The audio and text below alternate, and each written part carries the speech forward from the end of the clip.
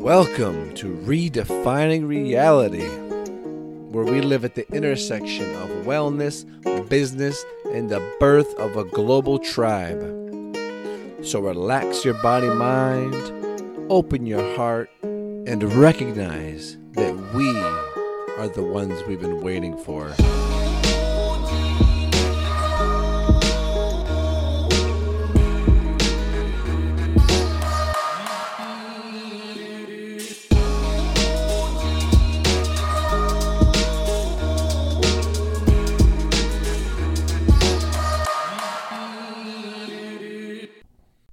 What is going on, my friends? Brian Hardy here, back with another episode of the podcast. Thank you for tuning in. Thank you for being here. Thank you for being alive and caring and desiring a better life, better health, more connection, more nature, all the good things in your life. This is what we will explore today and most days on this podcast.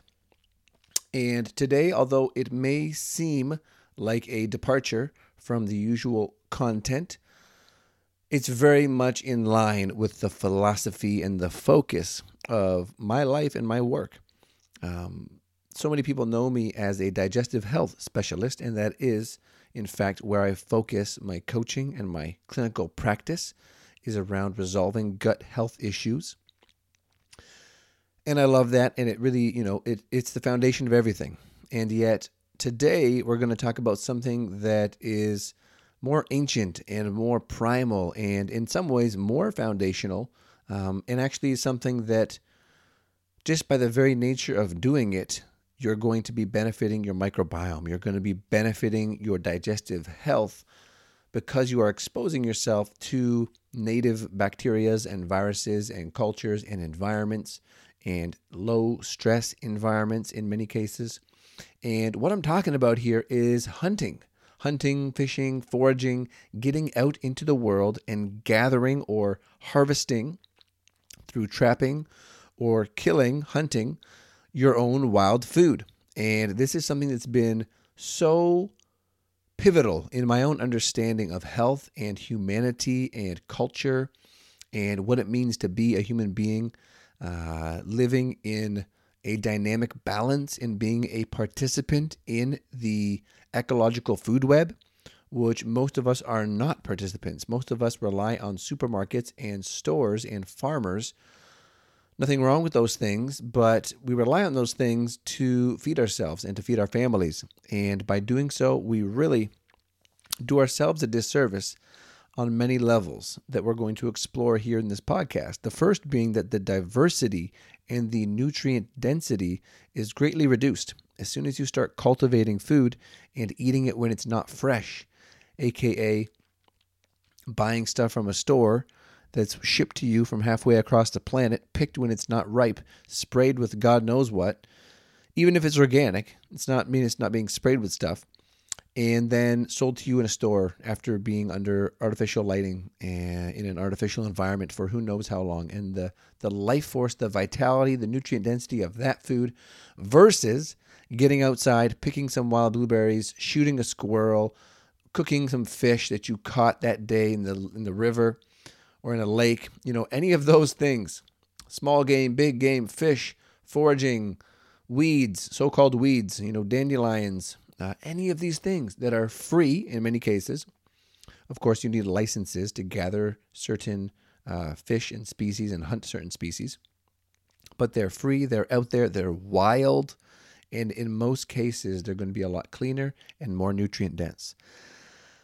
And that's not even to start touching on the psychological and spiritual benefits that one can derive from being connected to their food and from actually going out there and taking life and knowing what it is to take life and honoring that life so that we may live and that we may thrive, just as our ancestors did for countless generations before us. And so this is something that I'm going to be moving more and more into myself. If you follow me on Instagram, you've probably seen myself and my partner, Katya, posting things about the mushrooms that we're collecting or the berries we're collecting or the pine needles or whatever cool, fun, wild edibles we happen to come across, we're out there and we're doing it. And we've been doing it for a couple years now, but it's all been foraging, all plants and mushrooms. And so I've just done my training to be able to hunt. And so looking later into this winter here is when I plan to get out there and actually be on the hunt. And I encourage you to do the same if you feel so inspired. If this kind of thing speaks to you, and if you think that, oh, I want to eat animal products, but I don't trust the quality of what's available in the stores, and maybe you feel like you just are stressed out and you want to get away from technology and into the natural world, then this is your invitation to really get out there and to start observing and studying and learning far before you plan to take an animal off the landscape, just to learn about that animal and its environment. And all of those things, as we know, are absolutely essential for long-term, deep, robust human health, mentally, physically, spiritually. And that's why, it's so important. And that's why I want to bring this episode to you. And I want to feature my main man here in this topic, Clay Bowers, who is up in North Michigan.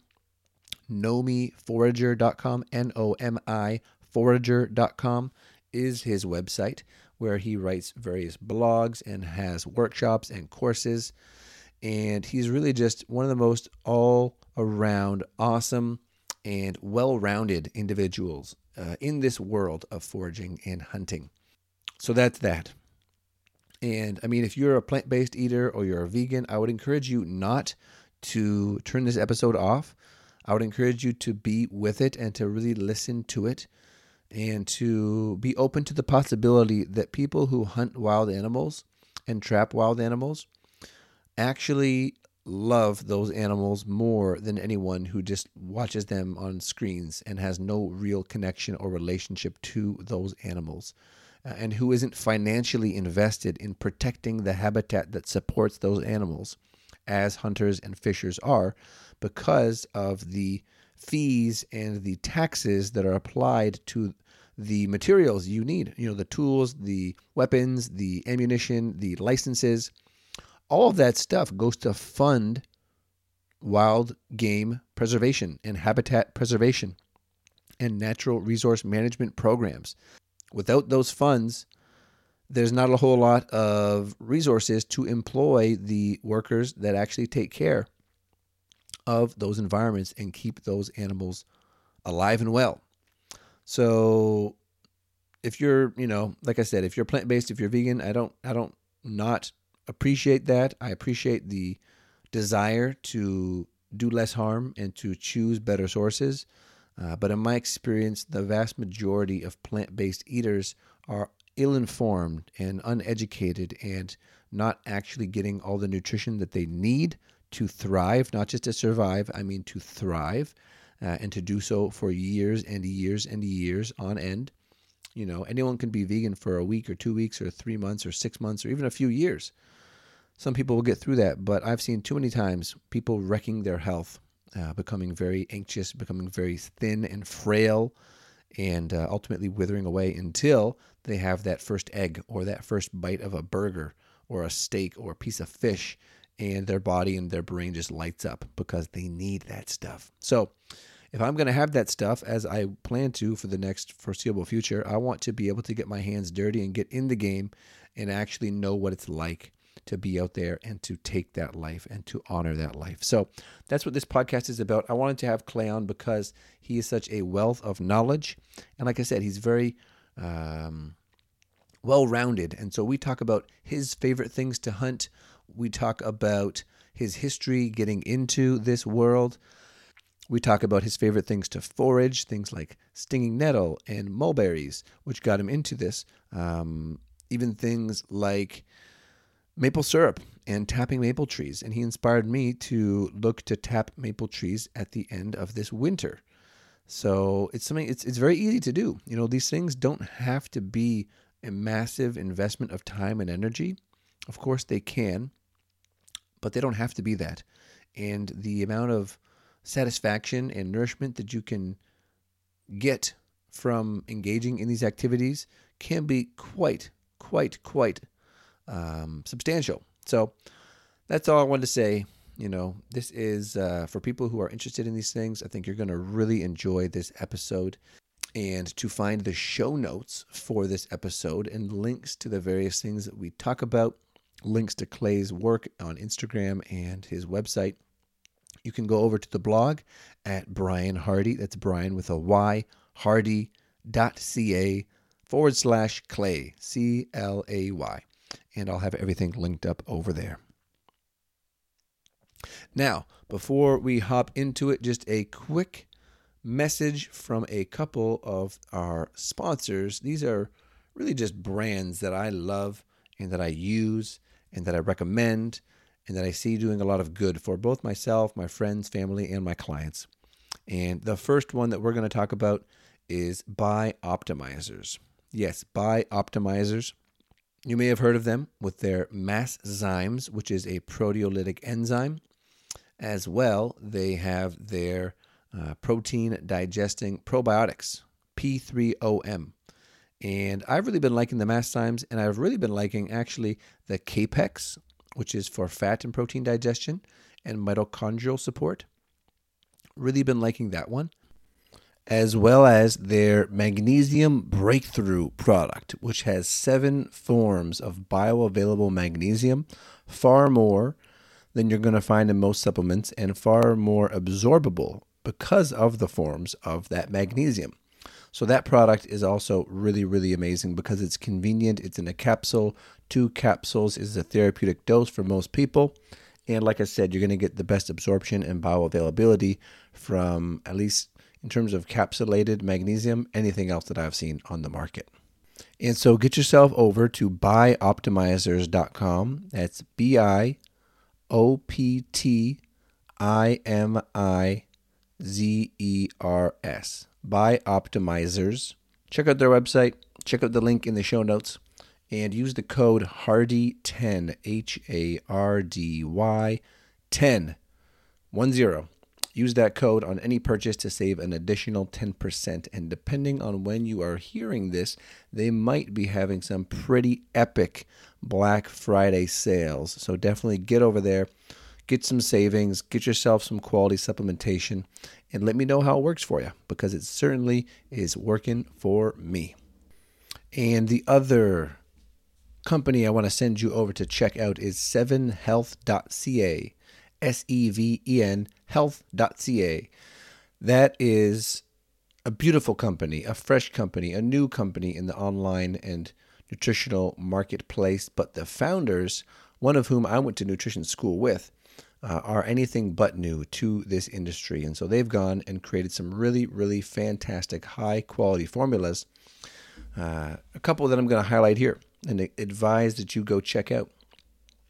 The first is called Strong, and that's an essential amino acids formula. I had a really thorough post on my Instagram a little while ago. If you're not following me on Instagram, go ahead and do that at Brian Hardy 7. That's Brian with a Y, Hardy, HARDY 7 on Instagram. And I lay out the best reasons, the main reasons why I use essential amino acids and why you might want to as well. And that is to fuel recovery and fuel a fasted workout or just a really intense workout, because they go directly into the stomach, into circulation, and into the muscles. They fuel the muscles, they repair the muscles, they really help with muscle growth, and all without needing to digest anything because they're pre-digested.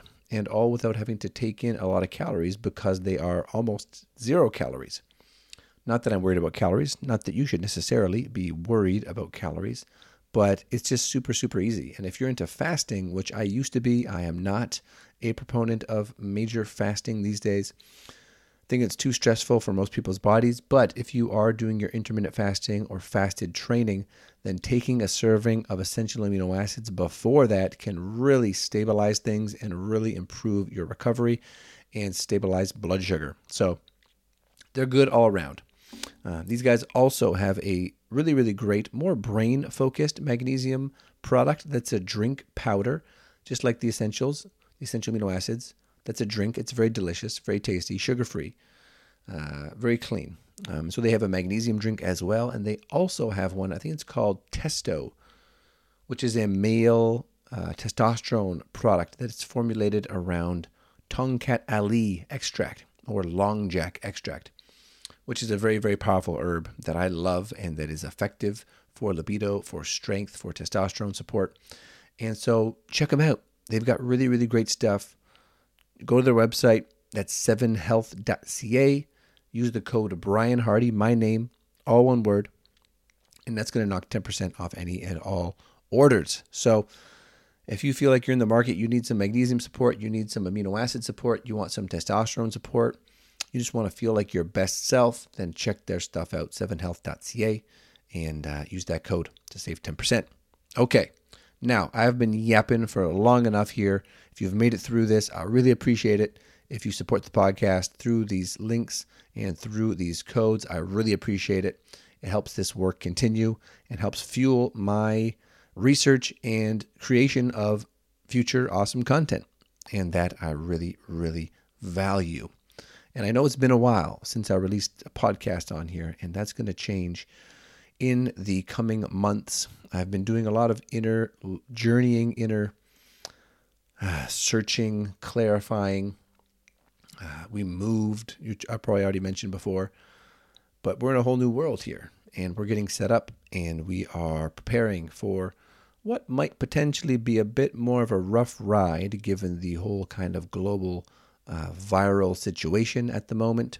I'm not going to go into that too much, but one more reason why it's great to not only have awesome supplements and food around to support your system, but why the topic of this podcast with Clay on acquiring and hunting fresh wild food of both fish and animal and plant and fungal nature can be the key between just getting by and really doing well. So that's what we're about. We're about thriving. We're about nature connection. We're about rebalancing our relationship to ourselves, to the planet, to each other, so that we can express what we're here to express. And that, in my opinion, is vibrant, radiant, robust health and strength.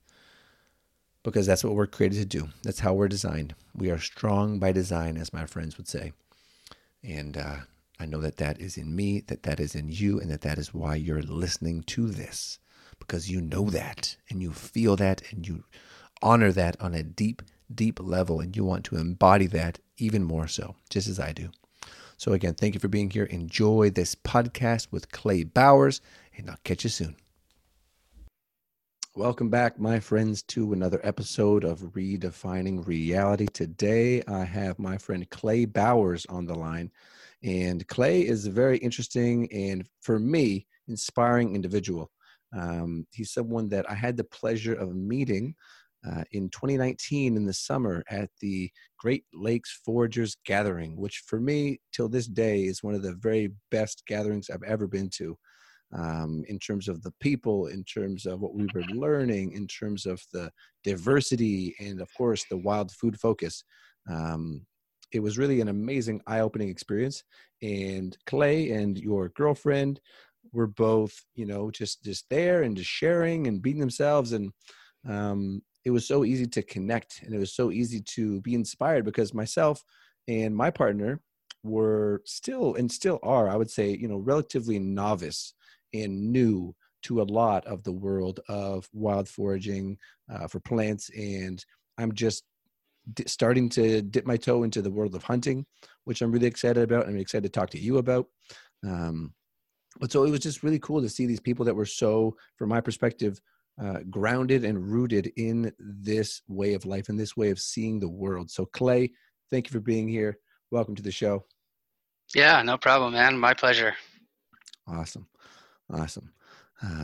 So I really want to start at your start in getting into the world of foraging and, looking for wild plants. And what was it that brought you into that space? Or was there like a particular moment or story where you sort of crossed the threshold and then sort of became, someone interested in these things? Or please, tell that story for us. Okay, so I guess I should start like when I was a real little kid. I used to run around in the woods behind my house back when it was still legal for kids to run around unattended by adults. And Yep. I used to play with the plants, but there was one plant in particular that was kind of fascinating to me above all other plants, and that was the stinging nettle plant. And I used to purposely grab the stinging nettle and I would sting myself with it. And then I'd run around to other plants and kind of rub them on myself and see if they made it feel any better. Now, to, today, I think that it was probably a little bit like crazy, but it still got me interested in plants. And then I kind of did the thing that a lot of kids do, and I just sort of got out of it, got into other stuff, you know, sports, girls, all that stuff. And I forgot about plants for a really long time until I was in my early 20s, 21, 22. I started to have this kind of peripheral, like, interest in plants. But the basic first one, and I just relayed this story a couple weeks ago on another podcast, was I got handed a pamphlet at a punk show. And Mm. it was a pamphlet that had two plants on it. And at that time, I lived in the Metro Detroit area. And Metro Detroit is chock full of mulberry trees. And one of those plants on that pamphlet was a mulberry tree. And it said, you can pick these mulberries, and they're everywhere and they're abundant. And I thought, well, this is really fascinating. So that whole summer, I probably ate more mulberries than I've ever eaten since. And now I'm kind of not that much of a fan of mulberries here about 15 years later. But that was what kick started me off on this path, was like somebody handing me a pamphlet at a punk show. Yeah.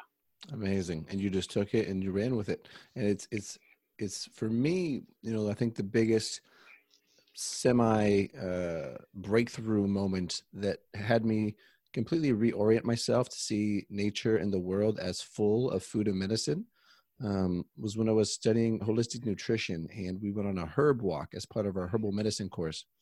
And the amount of plants that were in this park, that was a park I had been to before. I was kind of familiar with the park, but my teacher with, trained eyes and experience was able to pull plant after plant after plant and feed it to us and teach us about it. And pretty much ever since then, I've been, open and continuing to, try and learn and develop and be around people that are more experienced, so I can keep soaking that knowledge in and integrating it and transmitting it forward and spreading this culture. Because few things I think are as important as humans being connected to healthy food, and the healthiest food is wild food. Yep. So I definitely know what that's like, that transition. And similarly, I lived in Toronto for a couple of years, and that's probably the mulberries were probably the only thing that I foraged while living in the city, just because they're so easy to find. Mm-hmm. And I love that moment, and I'm sure you've probably had this moment, and you have a couple of kiddos, so you Mm-hmm. probably get to see experience this more often. But I would find these places, whether it's a farrow apple tree or a mulberry tree or whatever, dandelion greens, whatever it is that you might find and want to snack on. And then you see kids will see you doing what you're doing, and they become mind blown and so interested and so curious, and then usually they have their parents saying, oh no, that's silly, or don't do that, or they're dirty, don't eat that. um, you know Yeah. all nonsense, all utter nonsense. um, Especially in the wake of what's going on globally and the compromised immune systems of so many people because Yes. of this over sterilization. Um, but just to say that I too know what it's like to indulge on the urban mulberry. Um, and yeah, it is a great introductory plant. And also one of those grew feral in my parents' backyard growing up. Uh, And for the first like 3 times that I went outside and cut it down because it was growing too much, we didn't eat anything off of it. And then eventually I realized, oh, these are actually mulberries. And it became more of a resource. oh yeah, they like to grow back no matter what. Yep. They're a Hmm. very hardy tree. It's Yep. insane. It's insane. But I wanted to mention something you said a second ago. You were talking about kids and that their interest, and that Mm-hmm. is spot on. And it is often the parents that are the ones that are saying, oh, don't do that. I'll tell you like an experience that we have almost every single summer. Mm-hmm. Me and Madeline, my girlfriend, we pick a lot of berries, like a tremendous amount of berries. This year, I think we're up to 125 pounds already of berries. Whoa. And we usually, I live here in Traverse City, Michigan, and we pick, they're not wild, but there'll be serviceberry bushes that are planted everywhere. And Mm. they're planted as landscaping plants for the birds. But what ends up happening is people like me that know that they're edible for humans, we go out in droves and pick them. And inevitably, I live in a very touristy town. We'll be picking, and it's, usually the beginning of July that they start to ripen, and all kinds of tourists are walking by us, and we're sitting there with our berry baskets picking. And then a kid comes up and says, I want to eat these. And then the parent comes by, and this has actually happened. I'm not even kidding you. While we are shoveling our faces with these berries, the parent says, those berries are poisonous. As if we're sitting there just like purposely like poisoning ourselves in full view of the public. Yeah. Oh, yeah. I mean, it just illustrates how disconnected people are from Yeah. nature and from food, um, to the point that you just have to laugh. And that's been my Yeah. strategy for a lot of what's going on. And Yeah. this is September 2020 for our recording time. For those of you listening in the future, you'll know, the kind of season and climate that we're in globally. Yeah. Um, and it's just, you have to laugh because otherwise you'll go insane with the craziness. um, and that's another piece about why this kind of practice and pursuit I think is so appealing to folks, is because getting out there and just unplugging and immersing your hands and your feet in the trees and the bushes and the dirt is amazing for the mind and amazing for clearing the mind and relieving stress, right? Mitigating stress. um, so yeah, it's one of those things where I think we're going to see it kind of like organic food. Organic food is like the hip cool thing now, and Yeah. it's pretty abundant. And I mean, I'm sure it'll be for a small subsection of the population who's willing to go out and learn these things. But wild will become like the new organic. It'll be like the cool cutting edge thing that the health people are into. Because I really hope so. Yeah.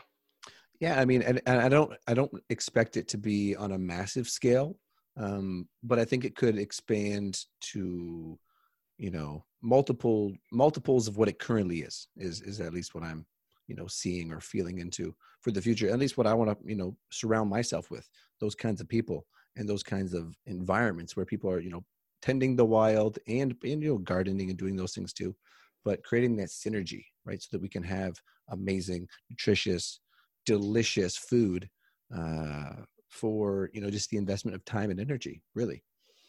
Yeah. um, but I want to dig into a couple things that as I was going through your Instagram, and I think also as we were chatting at the gathering, that you seem to do quite a bit of small game hunting and trapping.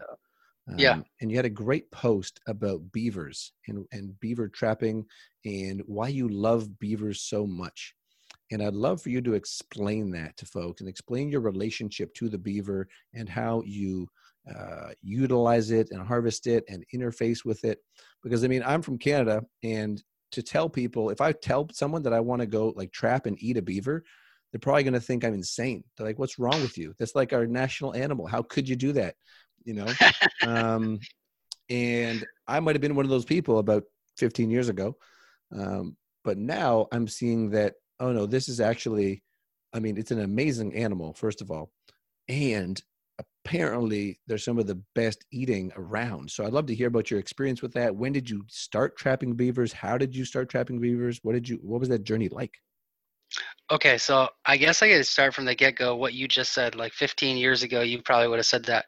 And I actually was having a conversation about beaver trapping earlier today, and I actually said that the past me would have never believed that I would have been a beaver trapper.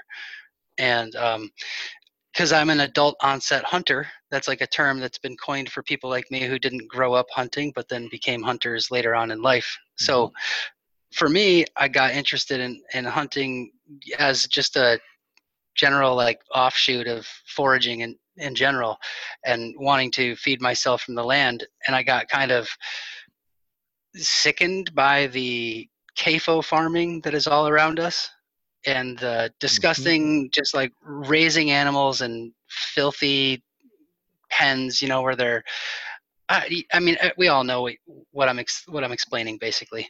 So I got into hunting and then I, I honestly, I can't tell you like what inspired me to try, but I just 1 year just decided, you know what, I'm gonna go out and I'm gonna give this a go. And so my first year trapping was I think 5 or 6 years ago maybe, and I went out and I found a spot.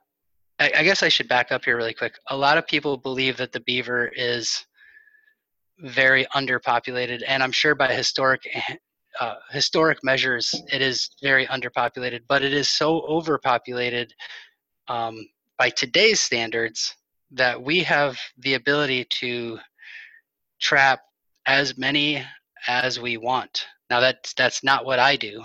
I only take enough for eating and a few furs a year. That's it. Mm. And I'll never. I want to stress this. I will never uh, trap all of any beaver population out of any spot. So I'll always leave beavers behind because I think that's very important. They are my favorite animal. I love them. I feel like a connection to beavers, like some people feel to other animals. That's my connection to the beaver. Like I love it, and I that is a very weird thing for some people to understand. How could you love something and eat something? Well, I'll just relay this. The Plains Indians often said that they were descended from the bison that they hunted. So uh, they obviously had a great relationship with the bison. They loved the bison, but they ate them anyway. And so that's my feelings. I love beavers. I love what they do to the landscape. They transform it in a way that no other animal besides humans can do, and they have the power to create like beneficial destruction. So Mm. that beneficial destruction is good for almost every other living creature besides the trees that they cut down. So, Mm. and even in the long run, I would say that that is good for the trees. But anyway, so I got into beaver trapping because I just wanted to do one more pursuit of a wild animal, and Mm-hmm. it turned out to be one of the my best loves to do in my entire life, and also introduced me to an animal that I've spent years now studying. So it's pretty cool. Wow. Wow. And as you were speaking, I was seeing how, before we started recording here, you're talking about some of the work you're doing today, carpentry type stuff, like building stuff. Yeah. And, I wonder if that's even another piece of your connection because you are a builder, right? Yeah. And you think in those terms of, okay, cutting this and putting that there. And that's exactly what beavers seem to do. They're like these engineers out there that are taking down and moving massive amounts of material to transform the landscape and to Yeah. dam things up, which is so Yeah. wild. It's so wild to think about. And I actually had the firsthand experience of like what that looks like in its early-ish stages. Myself and my partner were looking at a piece of land not too far from here that was for sale, and I think it's still for sale, but it was used as a hunt camp and just sort of a camping space.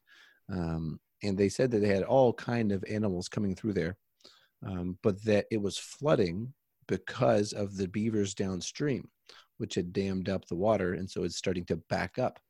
And whereas they had pictures on the listing online of this place, and you see, okay, it looks like dry fields and so forth, and then we're there and we're walking through marsh essentially. And so it's just crazy to see how quickly these things can take effect and how dramatic the effects can be. Um, and of course, if you're a human and you don't want a marsh, then you're going to be like, oh, stupid beavers. But if you can learn to work with that and learn to honor the effectiveness that they have for keeping water on a landscape, which if people are into like permaculture or even types of agriculture, preserving and collecting water is like number one priority many times. Yep. And so here's this animal that does that naturally and does it better than we probably ever could. So it's just amazing. The more we learn about these things and study these creatures and see just what a gift they are to the rest of life. Um, so I think, yeah, that comes through clearly in the way that you speak of it. Um, I just want to say one other thing is that when people think that, the whole like, how could you kill and eat something that you love? Um, those things that give us life, those are like the most sacred things. And getting back to, the Plains Indians, of course, they depended on the bison, and if they descended and depended, and I think Yep. that's just part of life. Is that we descend and depend on the things that keep us alive, and by honoring those things and stewarding those things, we create healthy culture over generations. Something that the current culture is totally unplugged from, and again, which is why I'm so adamant about learning this stuff and being part of this culture that is piecing things together in a more sustainable way. Um, and I'm curious, have you ever done anything? I've heard, and I think a lot of people might have heard that I'm forgetting the name of the gland that the beavers have that was Oh, prized. the castor gland.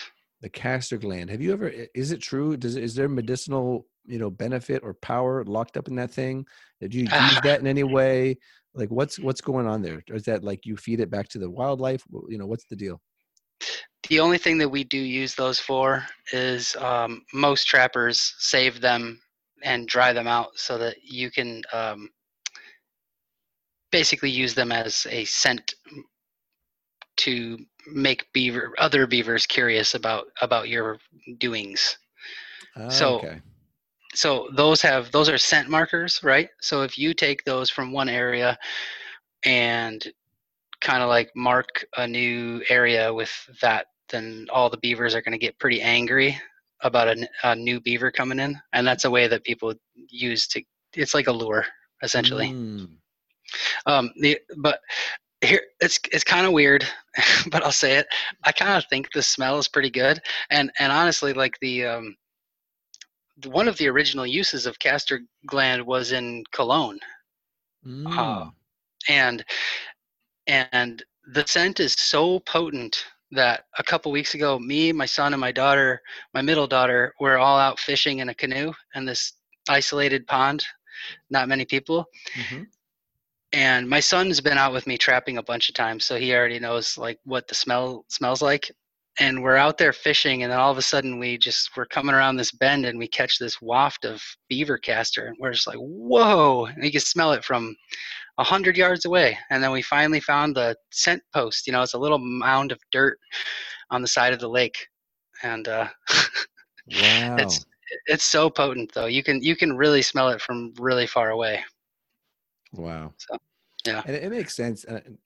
All these things, perfumes, colognes, all these crazy extracts that get turned into consumer products. yeah, Yeah, I mean, there's so often at the origin of that is like something from horse urine or beaver gland or I know. Yeah, whatever it is. It's so bizarre, and people spray it on themselves and have no idea. I know. Um, which is it's just funny to think about. If it was me, I'd probably go for more of like a pine resin kind of smell Yeah, for a personal cologne, maybe some cedar. But whatever floats your boat. If your lady's into beaver castor, then I guess that yeah. that works too. Oh no, Um, my lady is not into beaver castor. She thinks it smells terrible. no, yes, no, I wasn't trying to say that Madeline is, Yeah, but that yeah, yeah, hypothetically, um, yeah. yeah, I mean, I guess they mix it and dilute it and do all that kind of crazy chemistry. yeah.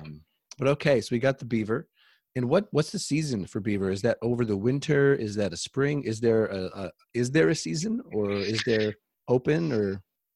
In Michigan, the season is for us November to April, so it's a very long season. Okay, and over the winter. Yep, over the winter, and obviously, like for me, we really slow down in those winter months when the ice is real thick. Mm-hmm. Just because to trap beaver under ice is like a whole different beast. So I basically don't do any trapping midwinter, really. Mm, You know, I mean, unless it's like something like last winter, I found a spot that was very thin ice. So uh, beautiful. yeah, that's the way it is. And then in terms of the meat, describe the meat for folks, right? Because I got to So hear it's one of the most delicious meats. yeah, so beaver meat, that's another like a misconception. It's, oh, it's this disgusting thing, and actually most trappers throw it away. So Whoa. I know, and that's to me like a complete crime, right? When we trap a beaver in this house, we're not only using the liver and the heart, um, and then the fur, but all of the meat goes in. So anything that's like kind of too tough, we just grind and make beaver burger, and Mm-hmm. uh, and it tastes like beef. It just tastes like, in the words of Steven Ranella, the host of the Meat Eater podcast, Mm-hmm. it tastes like perfumey beef. Okay. And most people love it when they have it. Okay. Well, I'm excited. I'm excited. And I got to learn what the deal is up here, whether we're even able to trap them, and what In that Canada, looks you like. are. I, You are not, but you have to have a registered trap line. I actually have some Canadian buddies who take part in that process. amazing. Yeah. Amazing. That's something for me to, down the road. Down the road, I'll look to that. I'm starting slow, starting slow. Hmm. Okay, so beaver, fascinating, fascinating animal, fascinating process, and yeah, delicious meat. Who would have thought? Not me, but apparently that's a thing. Yeah. In terms of other small game, what is your what's your favorite thing? And not just small game, but what's your favorite thing to go out there and get because of like the process or what you can do with what you get from it, the preparation, a recipe? Like, what's one of your favorite things that just lights you up? Are we talking of all pursuits, like hunting and foraging, or just hunting? Just hunting right now. Just hunting. My favorite hunting is squirrel hunting. So, and I know that that immediately elicits like laughs probably in a lot of portions of the population, because everybody imagines that a squirrel is just like the easiest thing to hunt because everybody only interacts with city squirrels mostly. But once you get out into a wild landscape, those animals are really turned on, and they are not easy to hunt. They Mm, you have like two animals basically, like squirrels and muskrats are the most hunted animals on the landscape. So you're talking aerial predation and then ground predation as well. So everything is trying to eat them, and they are very, very, very good at detecting that as a result. it makes a So lot of sense. It makes yeah. a lot of sense. And then in terms of how much meat you get off from the average squirrel, is that like a few ounces or more substantial, or what does that break down to? I have not weighed uh, the meat on a squirrel, but it's not much. So my limit per day here in Michigan is 5 squirrels per day, and actually today is the opener of squirrel season. um, Okay. and unluckily for me, I got too busy to actually go out. But I typically wait until it gets a little colder anyway. Um, And is that because the foliage has died back, or is that because they're more easy to spot, or what's the rationale there? the rationale for me is that the I can't.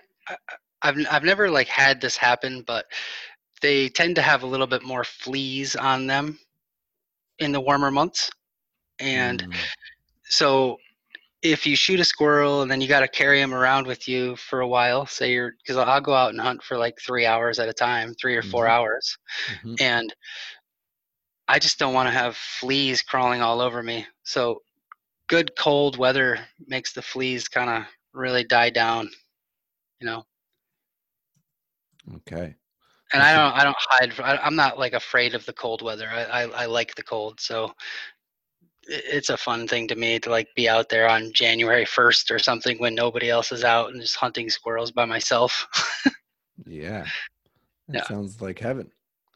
yeah, I'm getting all this is getting me really excited for winter, more so than ever, because I mean I enjoy winter, and unlike you, I enjoy the cold. But there's only so many times I can go for a hike, or go and do some sort of snow sports, or go ice skating, or whatever it is.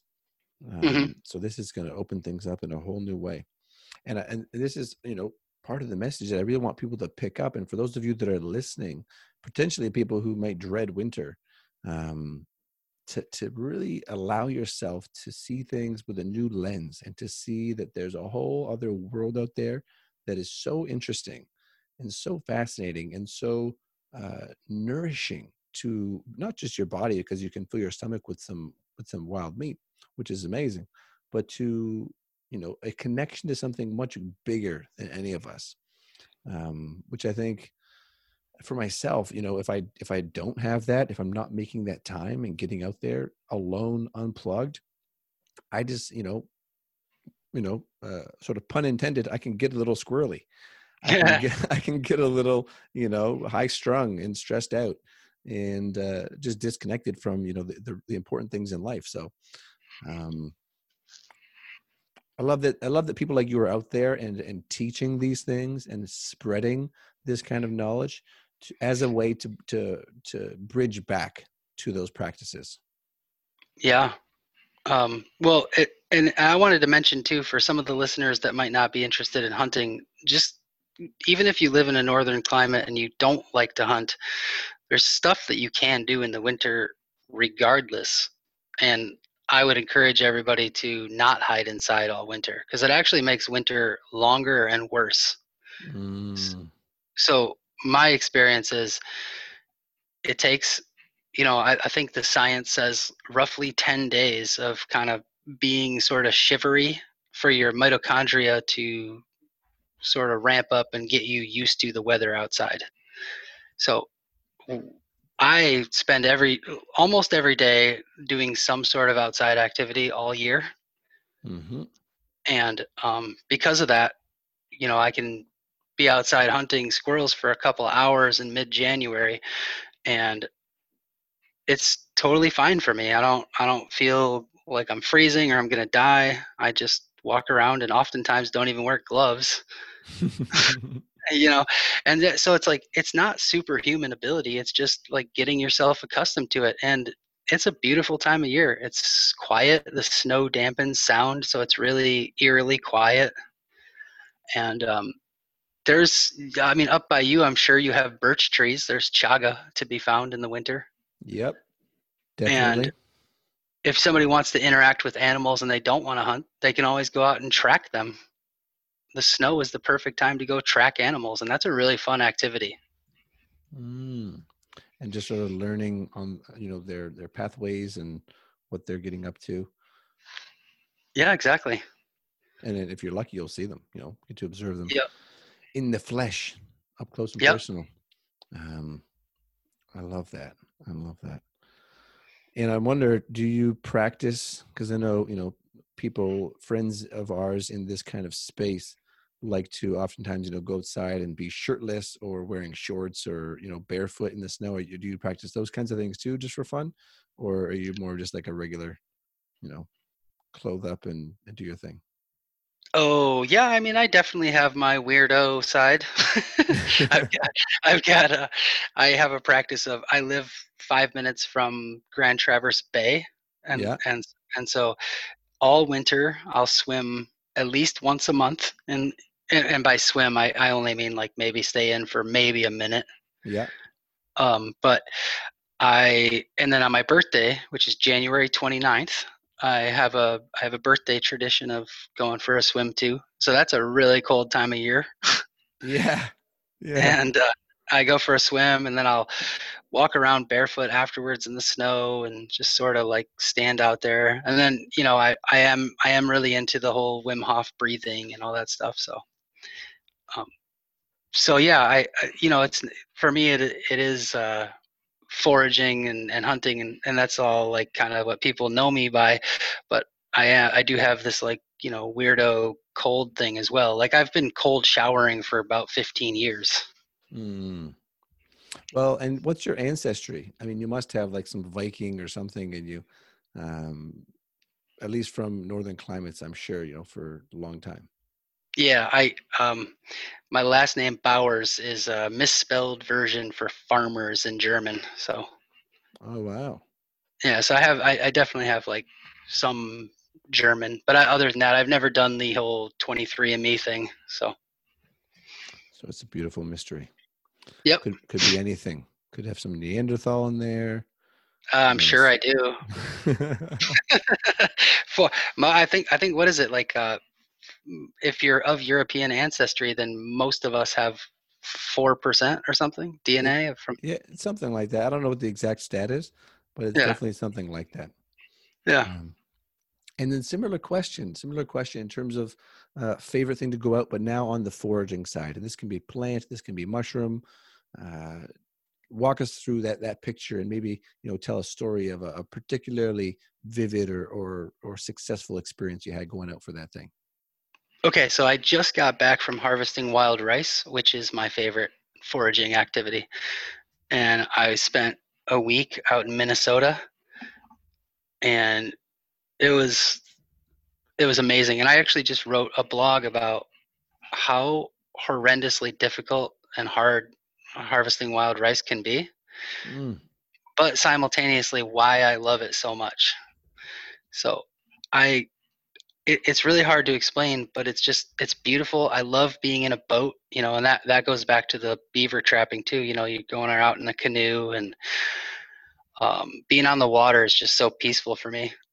And so getting out in the morning, you and a racing partner, and you go out into these lakes that look like fields. They're so thick with rice, Mm. and just spending the day harvesting, and then you know depending on your relationship with your racing partner, I mean, you can have very deep philosophical conversations like for hours on end, and then Mm. intersperse that with moments of silence while you're just sitting there thinking. It's beautiful. Eagles and blue herons soaring overhead, and um, you come across muskrat dens and beaver lodges, and it's beautiful. And not to mention the fact that once you're done harvesting all this rice, then you get the payoff of like, a year's supply. I mean, for me, I harvest enough every year so that I can eat wild rice until the following year. And what does that work out to roughly in terms of like pounds or kilograms? Do you know? I know pounds. Kilograms would probably be. I'm working on my metric, so I like the metric system better, but I'm still learning it. So Yeah, yeah. we actually weigh all of our berries in grams. So Okay. Yeah, yeah. yeah, so as pounds, we harvest for our family like around 100 pounds a year. And that's all done in that 1 week time, 1 week period. Yep. Oh, wow. Yeah. So that's uh that's pretty amazing time of year for me. It also simultaneously like we spend our summer months doing a lot of foraging. So it's like I sometimes wonder if I like wild rice so much because it's like it reminds me of the slowing down of the season. So like we're very very busy all summer, and it's like just a race to get as many berries as possible, and then wild rice season comes, and then all of a sudden you can just feel the shift in the temperament of the world. Like everything slows down, you know, Mm. and it feels so nice. I can definitely understand the shifting of the seasons. I haven't been able to get out and go after wild rice yet. And just for people listening, how many years into harvesting are you currently? This is my 8th year harvesting rice, so I've been harvesting wild rice since 2012. Okay, and then just so for people that are maybe looking at getting out to try this, how many pounds do you think you got in your first year? Was it the same, or was it just like a meager sort of newbie harvest? My first year harvesting rice was a newbie harvest for sure. I probably got 10 pounds Okay. of and when I said that I harvest 100 pounds for my family, that's um that's just what I harvest for my family. I also sell some wild rice to local restaurants in the area here, and that is mostly to offset the cost of what it takes for me to travel to go harvest wild rice. Mm, So this year I will have probably harvested somewhere around 160 pounds, something like that. yep. Yep. So you got a little extra to share. Yeah. That's beautiful. That's And beautiful. And I give some to friends, and I trade some to some people and things like that. Um, but wild rice, when I first began, um, I had none of the skills that I have today. I couldn't identify what good rice stands looked like, so I kind of just went through any old wild rice plants that I saw, not knowing whether or not they had seeds on the heads. mm, So there's a whole knowledge base that it takes to get good at harvesting wild rice.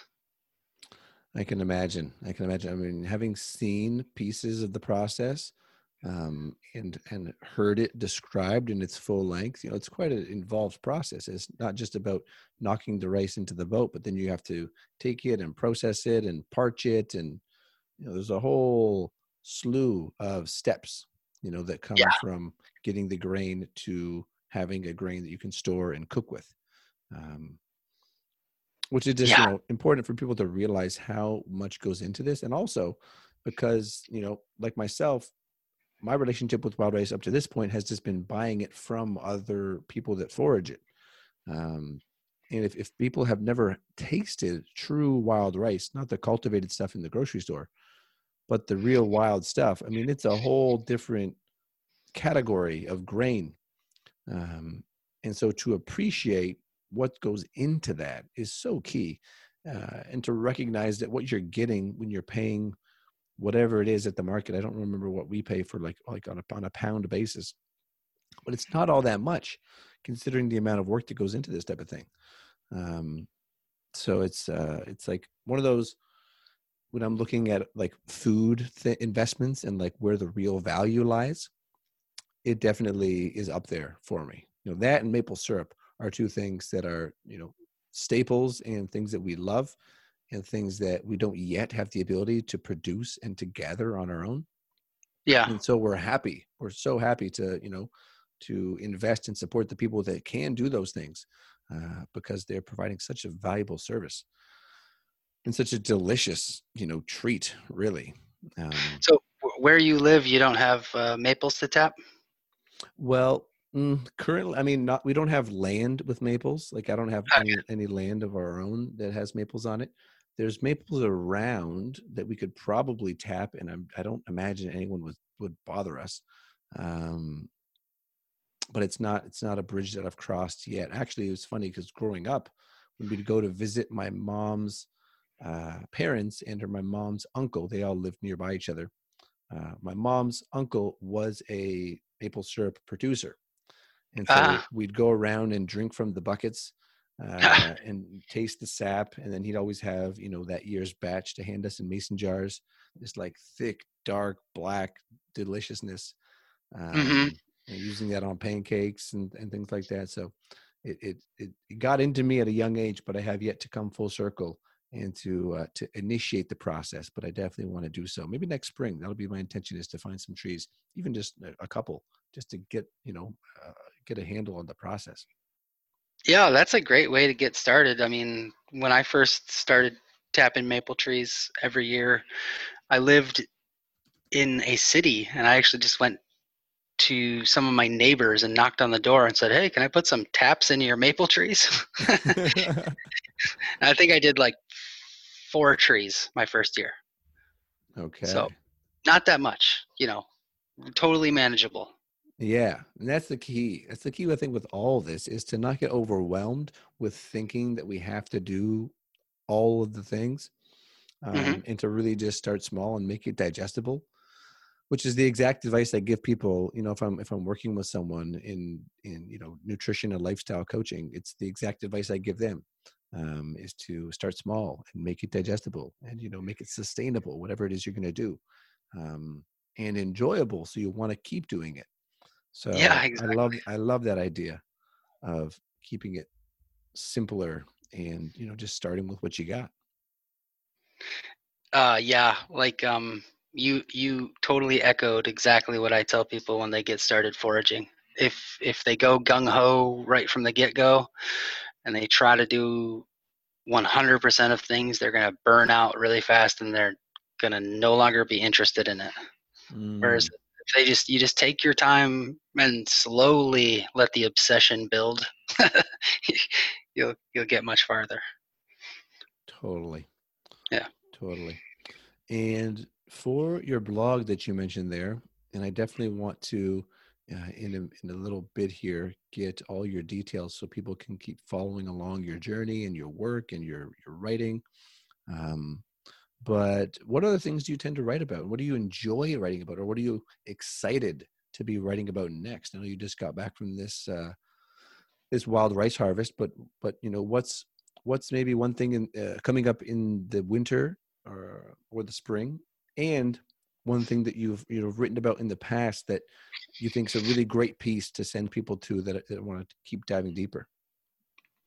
Well, in regards to what's coming for the future, my website has been predominantly based in foraging, and so I've written about plants. I've written about the subject of invasive species. I've written about many subjects in regards to foraging. What's coming next is I'm going to devote some time over the winter to really start writing more about hunting and fishing, and but not in like a manual sort of way, more in like a what it's like for me and the feelings that come up within me when I go out and I hunt and I fish, and how it makes me feel more connected to the landscape and just that sort of thing. And and then I also do want to delve a little bit into this another subject that's of deep interest to me, and that's natural navigation. I think that's some fascinating stuff. So And that's something that you actually teach workshops on, right? Is natural navigation. I do, but I don't have a big turnout yet. So I'm still kind of trying to figure out that whole thing. So like my foraging classes tend to sell out. I can have a full class. Almost every class that I teach. Um, and I guess that comes from me. I've been teaching classes now for 10 years. So Mm, natural navigation I just started last year, and I mostly got into that because like I really just wanted to start doing something that wasn't just the same old, same old. I wanted to delve into something that's a little bit more niche. And I guess it was so niche that not many people want to learn about it. yet, yet, you're ahead of the curve. You're ahead of the curve. Yeah. Um, that's wild, though. It's wild, and it's something that, I mean, where do you go to even learn those things? Like, did you find a teacher, or do you just rely on books and sort of old tried and true methods for figuring this stuff out? Most of my knowledge of natural navigation has come from reading and just sort of exploring things on my own and looking around and noticing things. Uh, I mean, the way the wind blows can shape trees. So like you can start to see like patterns out there that sort of like go, oh, well, that's west because that tree looks that way. Mm-hmm. Um, and then, just like growing up, we had gardens, and sunflowers they follow the sun, you know. So Mm-hmm. like before they're fully ripe, they're turning and following the sun. And I always thought that was pretty fascinating. I mean, even on a cloudy day, you can tell which direction is which if you see sunflowers. Mm-hmm. Yeah, so that all that stuff is, to me, is like I said, it's very niche, but it's very fascinating to me. Like that there are these clues out there in nature that you can use to identify which direction you're facing, and they have nothing to do with a compass. Wow. Yeah, it's Yeah, got me thinking about, because I think a lot of people would think, oh, natural navigation, like, are you looking at the stars, or, what are you doing? Are you doing astrological, alignments in the sky? That seems really, hard to grasp, I think, for most people.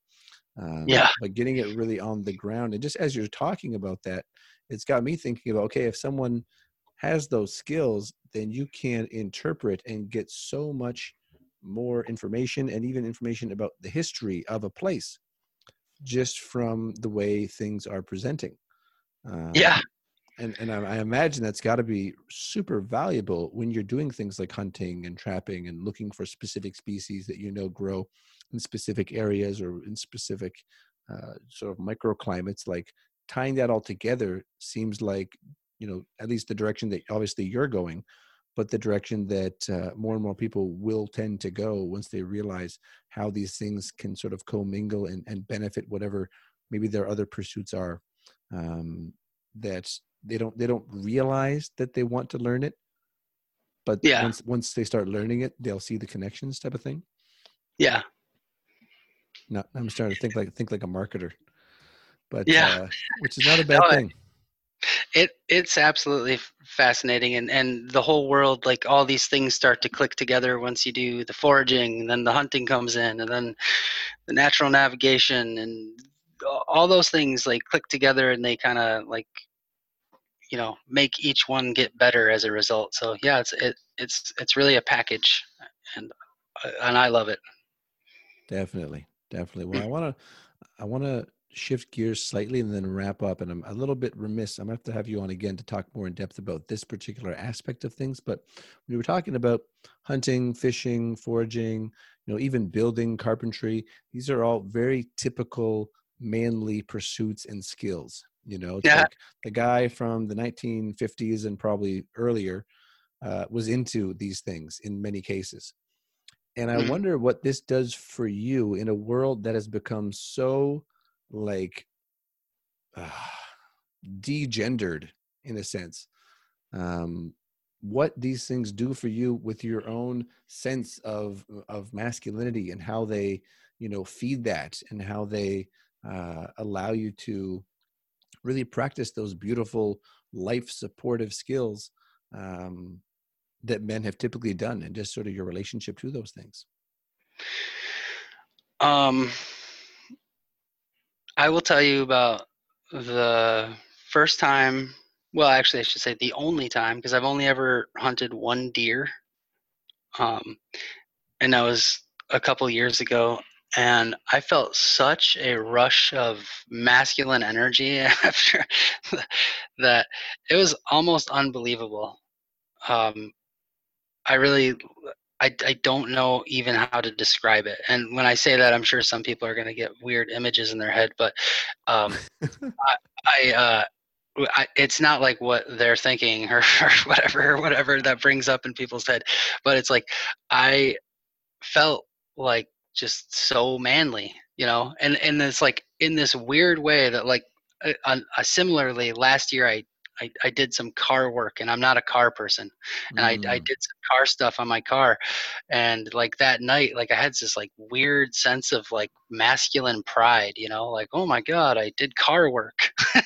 and and I that's hunting and trapping, all that really does like bring that out in men. I really do believe that it does. And or actually I should say I don't believe that it does. I know that it does. They say that after a successful hunt it actually increases males' testosterone levels. So I can only assume that that is a an evolutionary advantage, like you're going to get pumped up with this thing that's going to make you a better hunter in the end. Yeah, and to have that reciprocal sort of positive feedback, Yeah. because a successful hunt meant life. You know, it meant you could provide. It meant you could feed your lady and your kids and your neighbors or your family members. It's so deeply wired into us. Um, Exactly. And I guess I forgot to say, you know, we do live in a society that's rapidly attempting to make us all like experience this sameness. And I am all about people having equal rights all the way. Like I love and I'll support that until the day I die. But men and women are definitely different beings, you know, and it, it even if I had no need for money or providing or anything, I would still do these things and work every day just to get the sense of satisfaction that I get from doing so. So, if that answers your question at all, like hunting does definitely, like just providing for my family, like does definitely do something to make me feel more masculine and in a world that wants to tell us not to feel masculine. yes, yes, Yeah. no. I mean, I love hearing that, and it's honestly a big piece of what's drawing me further into this world. Is as I do more work with men and understand the challenges men are facing in terms of the onslaught of stress and hormonal imbalances and all this stuff. It's like, okay, how do we continue to connect to the most primal, the most nourishing, the most enlivening aspects of what it means to be alive, um, and continue that tradition? Because if we lose this, if we lose all connection with hunting and gathering and all these things, I mean, that's not a world that I want to live in that sort of future dystopian technocratic control grid. I know, and I know you're of the same feeling there. So it's not only that, but also the other side of being able to use these things as rites of passage for young men, right? And Hmm. sort of initiatory rituals and experiences to help them cross that threshold and recognize the significance of taking a life and the responsibility that comes with that and the respect that needs to be present with that. And I can't imagine life lessons that will sink in deeper and be more profound than these kinds of things.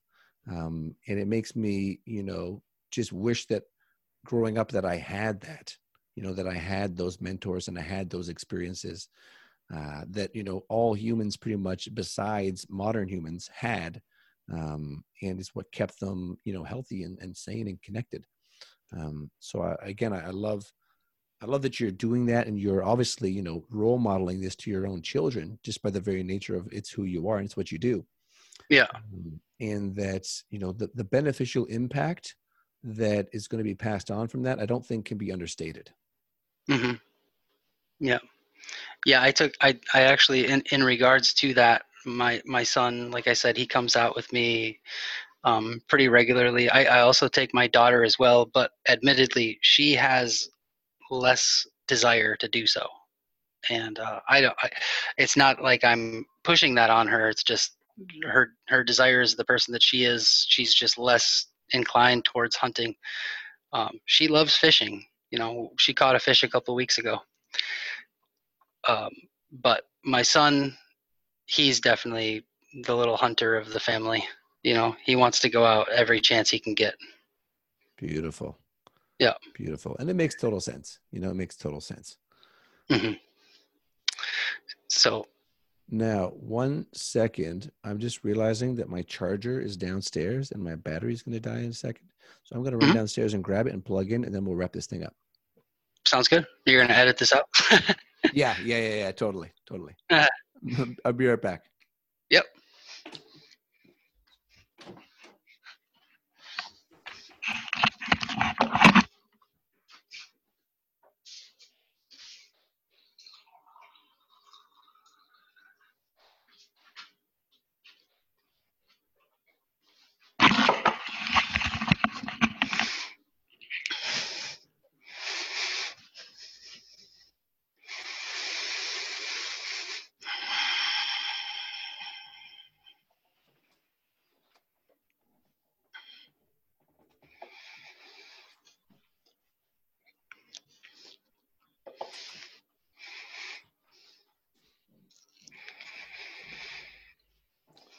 Okay.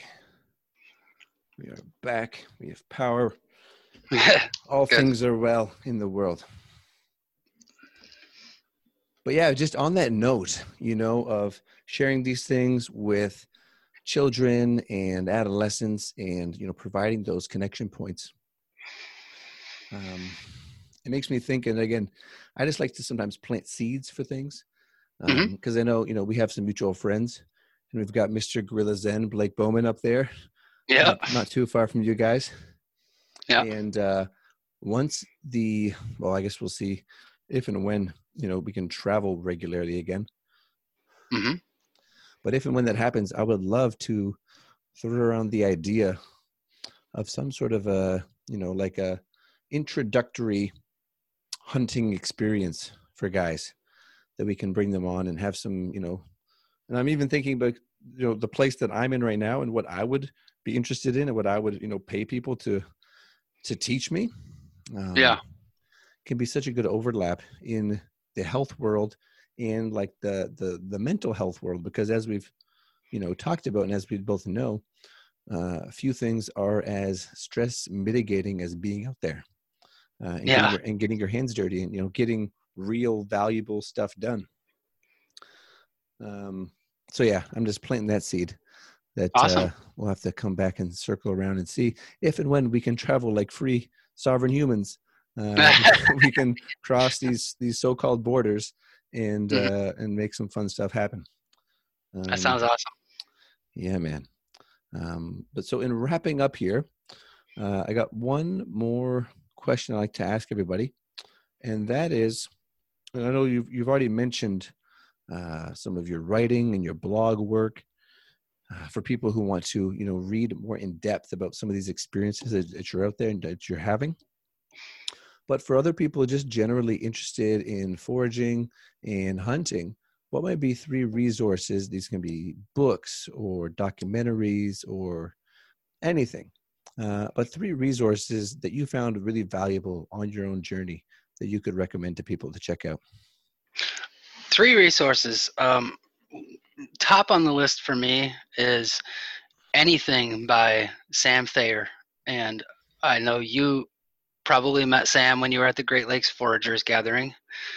He Mm-hmm. is an absolute maniac of knowledge about all things plant life. And he has written 3 amazing books, and they can all be found on his website, which is foragersharvest.com. Second thing I'd recommend as far as the hunting lifestyle goes, anything in the suite of the Meat Eater podcasts.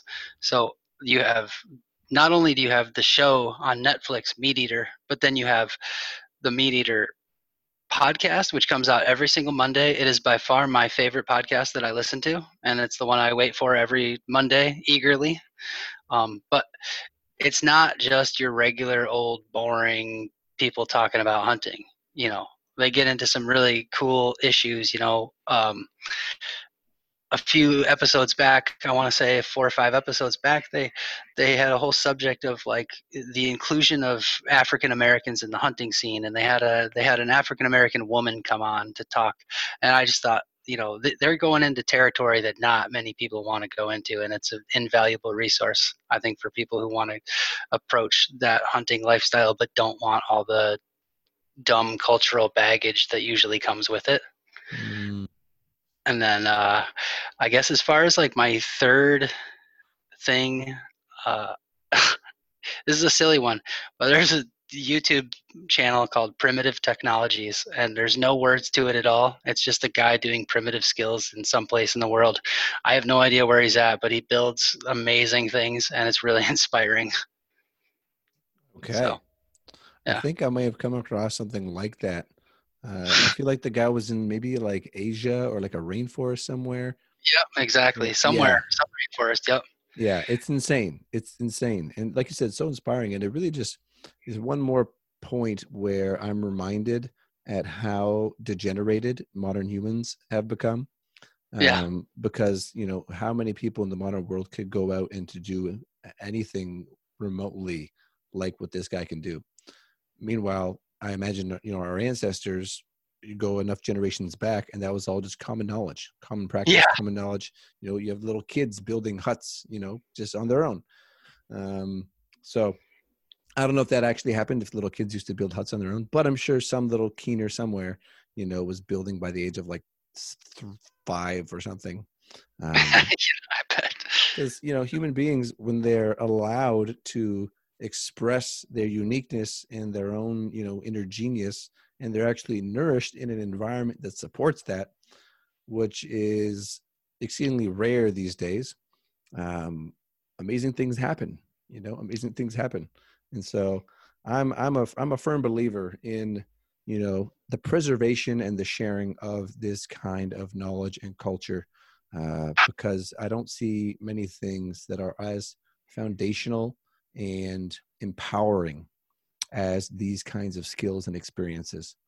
Um, so I just want to thank you again, and acknowledge you for the man you are, and the hunter you are, and the teacher you are, and the father you are, who is doing all these things, and is making it work, and is sharing about it, and is learning, and is being consistent with it, um, because it's a rare thing, and it's a valuable thing. So please keep it up. Thank you. I really appreciate seeing the content you're putting out as well. My pleasure. My pleasure. And for people who want to follow along, who want to, follow you, your blog, follow you on social media, learn more about your offerings, where's the best place for them to go? Well, my website is nomiforager.com. So that's NOMI forager.com. And then if you want to follow me on Instagram, that is where I am the most active. That is Clay, 2 underscores, Bowers. So, and I have a Facebook account that I post to as well, but I'm less active on Facebook because it is so much of a dumpster fire these days. So, That's a great way to put it. Yeah, yeah. I'm the same way. I have my select groups, and people that I'll communicate with, Mhm. and the rest, I have there's a great thing called the newsfeed eradicator, which just takes away your newsfeed and gives you an inspirational quote. And I've had that for probably 5 or 6 years now. Are you Um, serious? There's a thing called the newsfeed eradicator? Wow. yeah, man, definitely get that installed if you don't want to be distracted by the dumpster fire. Um, Okay, yeah, that it, sounds awesome. yeah, it's just a plugin. It's a plugin on your browser. Hmm. Um, but that's it. That's it. So for everybody listening, I've been taking notes as we've been speaking here. And so everything that Clay mentioned, I'll have linked up in the show notes, which will be at brianhardy.ca/Clay, CLAY.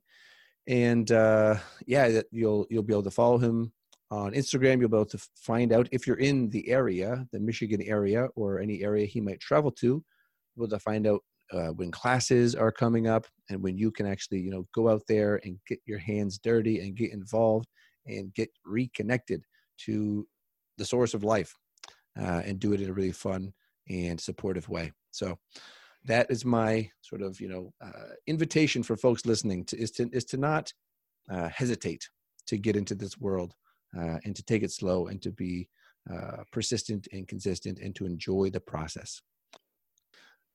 Thank you, Clay, for coming on and sharing and informing me and inspiring me to continue this journey and to go deeper. And for everybody listening, thank you as well. Please, if you enjoyed this episode, share it, like it, pass it on to someone that you know would benefit from this conversation. And until next time, we will catch you soon, and have a healthy week. Thank you. Okay, that is it, my friends. Thank you for making it through that podcast. Let us know what you thought about it. Leave us a comment on the blog or on the Instagram post, and get engaged. We would love to hear from you. Any questions, feedback, it is all welcome. Assuming it is not just some sort of, attack because you don't think people should hunt animals. We don't got time to entertain those kinds of thoughts, but we do got time to have intelligent discussions with people that really care. So check out the blog post, brianhardy.ca/Clay. Save yourself some coin on the Bioptimizers products and the products from 7 Health. And there's probably even a couple other things up there that I haven't mentioned that you might be into. that I'll have discount codes for linked up.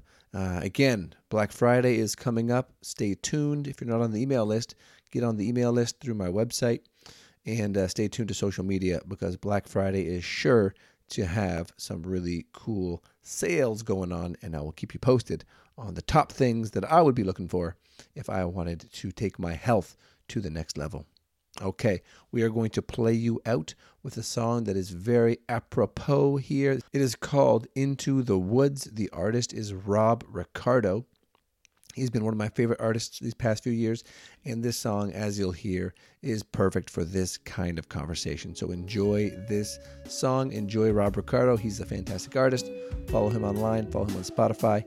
And have yourself an amazing, fantastic, healthy rest of the week. Ciao for now. Into the woods I go to face the shadow of my soul, of my soul. Lift the coolest grow. You gotta enter the forest, into the darkness, into the wild wonder is unknown. They say the path toward the sun ain't a straight one, but the journey is mine for the making. And I know, that there'll be peace along the way. Yeah, no matter how fast I am running, the battle wolves are always a-coming. And I see that they are sharpening their teeth. But this is the year to shake all my fears. So into the woods I go to face the shadow of my soul, of my soul. But if the goal is grow, you gotta enter the forest, enter the darkness, enter the wild wonder is unknown.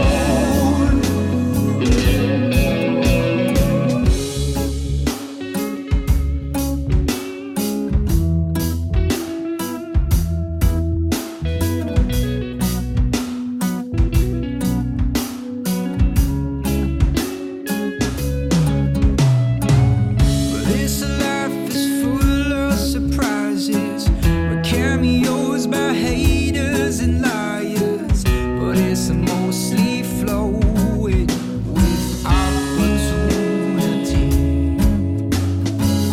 It's up to me to make it all happen. It takes time and plenty of action, and this universe is always glowing within me. And this is the